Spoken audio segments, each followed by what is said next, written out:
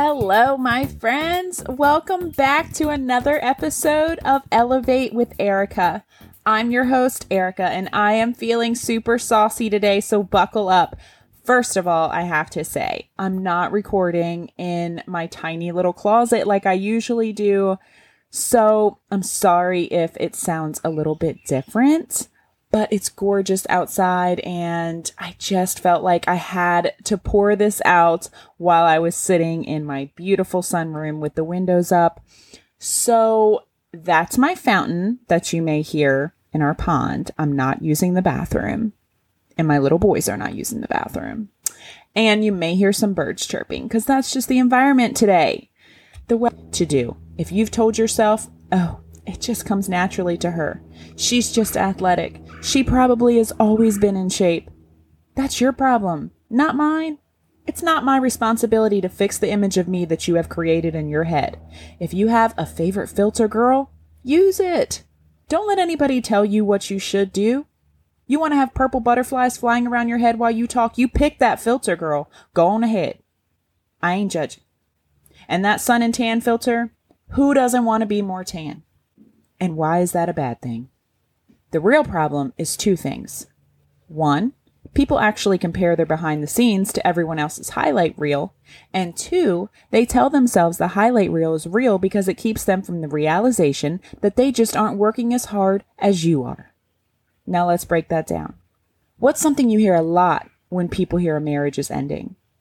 Oh, I thought they were so perfect together. They seemed like everything was fine. I didn't know they were having problems. Right? That's because you don't know what happens behind closed doors. And that goes for every single person in this world. You don't know who anybody really is unless you live with them. And hell, sometimes then you still don't even know, right? I've watched enough crime documentaries to know that. Susan doesn't even know her husband's been burying women in their backyard after 30 years of marriage. Am I right? So why am I telling you this? Because the sooner you accept that no one is actually as perfect as we think they are, as we tell ourselves they are, the sooner you can stop thinking they are any better than you. No one is cooler than you, sister. How do I know that? Because you're the only you. That's your superpower. No one can be you better than you. It's like that saying, the sun and the moon do not compete. They just each shine in their own time. Bloom where you are. Shine where you are. Stand in your power. You are the best you there ever was. When you do you and live out all your gifts, you will attract everyone and everything that was meant to be in your life. Now look, it's easier to look at someone's life and just say, they got lucky, right? Because if not for luck, it would mean they actually worked for it. And you don't want to admit that because it's something you want. And so that would mean you have to work for it too. So instead, you just compare and state all the reasons you've decided why they have whatever it is and you don't. And that comparison can put us in a super ugly place of insecurity too, right? Insecurity ain't cute on nobody. We say things like, oh, they have family money. She only got that job because of who she knows. She doesn't have any kids, so of course she can work out. His parents could afford that good college, so that's why he has a good job. Come on, man. I always love those NFL skits, sorry. Come on, man. Stop comparing yourself so it gives you permission to play small. How someone got to where they got in their life is none of your damn business. Put that energy towards making your own way. I hear all the time about my workouts. Oh, I'm not coordinated. I can't dance. I don't have weights. I have bad knees. I'm overweight. And I'm like, okay, so you want to be healthier, but it's not in the cards for you because you have bad knees? Because you didn't come out of the womb curling 20s? And you've told yourself that I did? Come on, man. There's women in my group battling MS, hyperthyroidism, intestinal issues. My mom struggles with an old injury to her elbow, so she can't even bend her arm fully, but they are all still showing up. And why? Why are they different than the one telling me they don't have any weights? That they aren't athletic? Because they aren't trying to show up like me. Or show up like D in my group, who is a machine. or like Miranda, who lifts heavy AF. They are just trying to be their best self. They are comparing themselves to one person, who they were yesterday.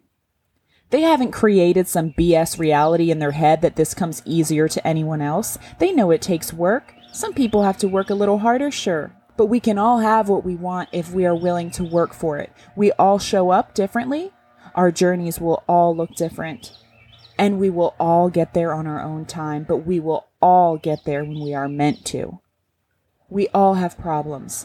Some of us are in debt, miserable in our relationships, struggling to hold our families together. Some of us eat in our sleep, for God's sakes. Thank God I don't have that issue. My ass would be entirely made up of chips and dip. Some of us have put this image out there that we have it all together, but our home is a damn wreck. Some of us have seemingly perfect jobs, but we're freaking miserable in them. Some of us put on this smile for everyone, and inside our head we are battling all kinds of demons, right? Now, some comparison can be healthy.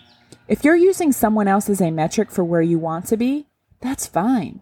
If that comparison is inspiring you to freaking work for it because someone else has it and you want it, then do it, girl. Like I've said a few times, that's the gift we all have to give one another. We can inspire each other to do great things. But we can't inspire each other if you've robbed the world of who you are and of the gifts you were given because you have disqualified yourself by comparing your chapter 1 to someone's chapter 22.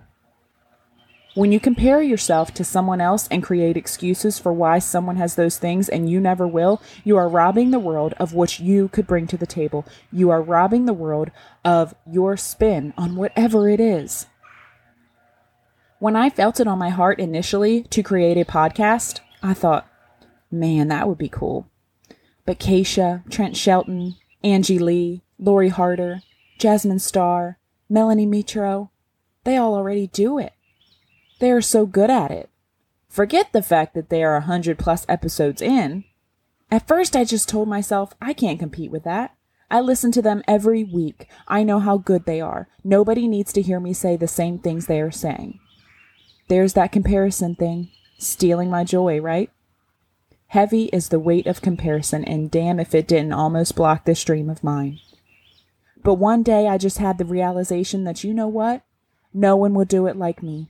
I listen to all these different podcasts and the topic can be the same, but some I play for like 2 minutes and I'm like, nope, she ain't talking to me.